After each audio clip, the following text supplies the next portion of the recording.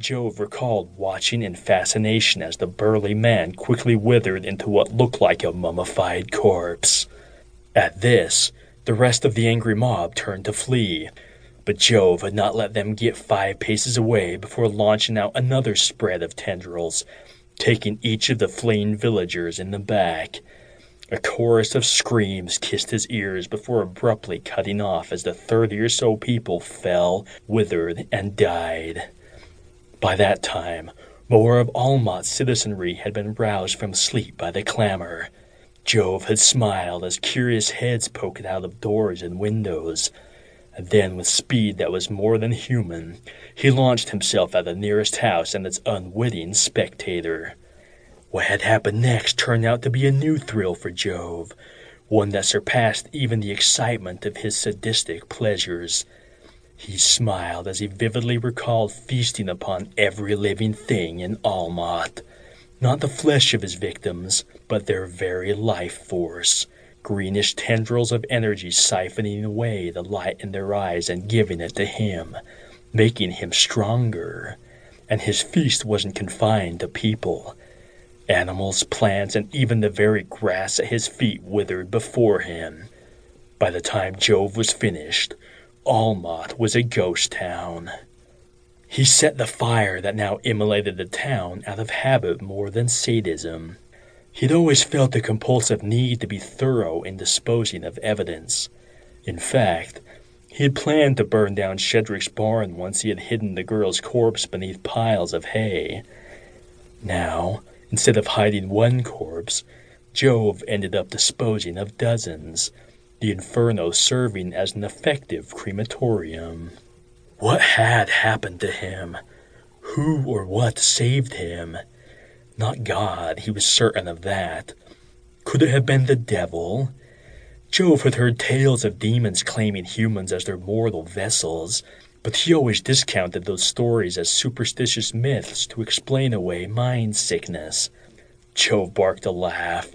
He was either mind sick or possessed, both options equally damning. After several minutes of thoughtfully watching Almat burn, Jove turned away and began making for the west road. He wasn't sure why he chose that direction, but something inside him urged him forward. He paused. What of supplies, he thought. I am alone and miles away from the nearest village, Almat excepted. But he wasn't hungry or thirsty or sleepy. In fact, he thought as he began walking again, his step lighter. I feel healthier than I have in months. He shrugged.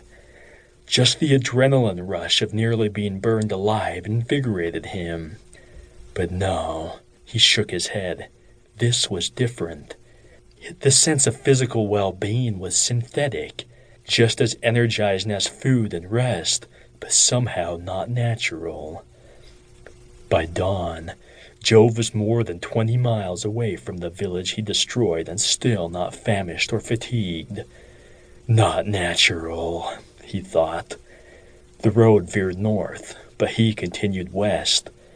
After walking some distance from the road, he stopped and surveyed the terrain ahead of him. An expansive forest stood a dozen or so miles in the distance. Sudden anger flared up inside of Jove as he gazed upon the forest. No, it was not exactly anger, he decided, but something more akin to disgust. Why did he suddenly hate the forest? The urge to burn the tall aspens down consumed him, and his hand habitually went to his pocket for a tinderbox that was no longer there, he having used all of his fire starters to burn Almat. Unthinking, he glanced back in the direction of the town, though he had long since passed out of viewing distance. That's when Jove saw something that gave him pause. A perfect trail of dead grass behind him, running all the way back from where he left the road. He looked down to his feet and found the grass upon which he stood dried and brown, while all around him it remained healthy and green. He took an experimental step forward and drew in a sharp breath as the patch of meadow withered before his eyes. I've changed, he concluded. The power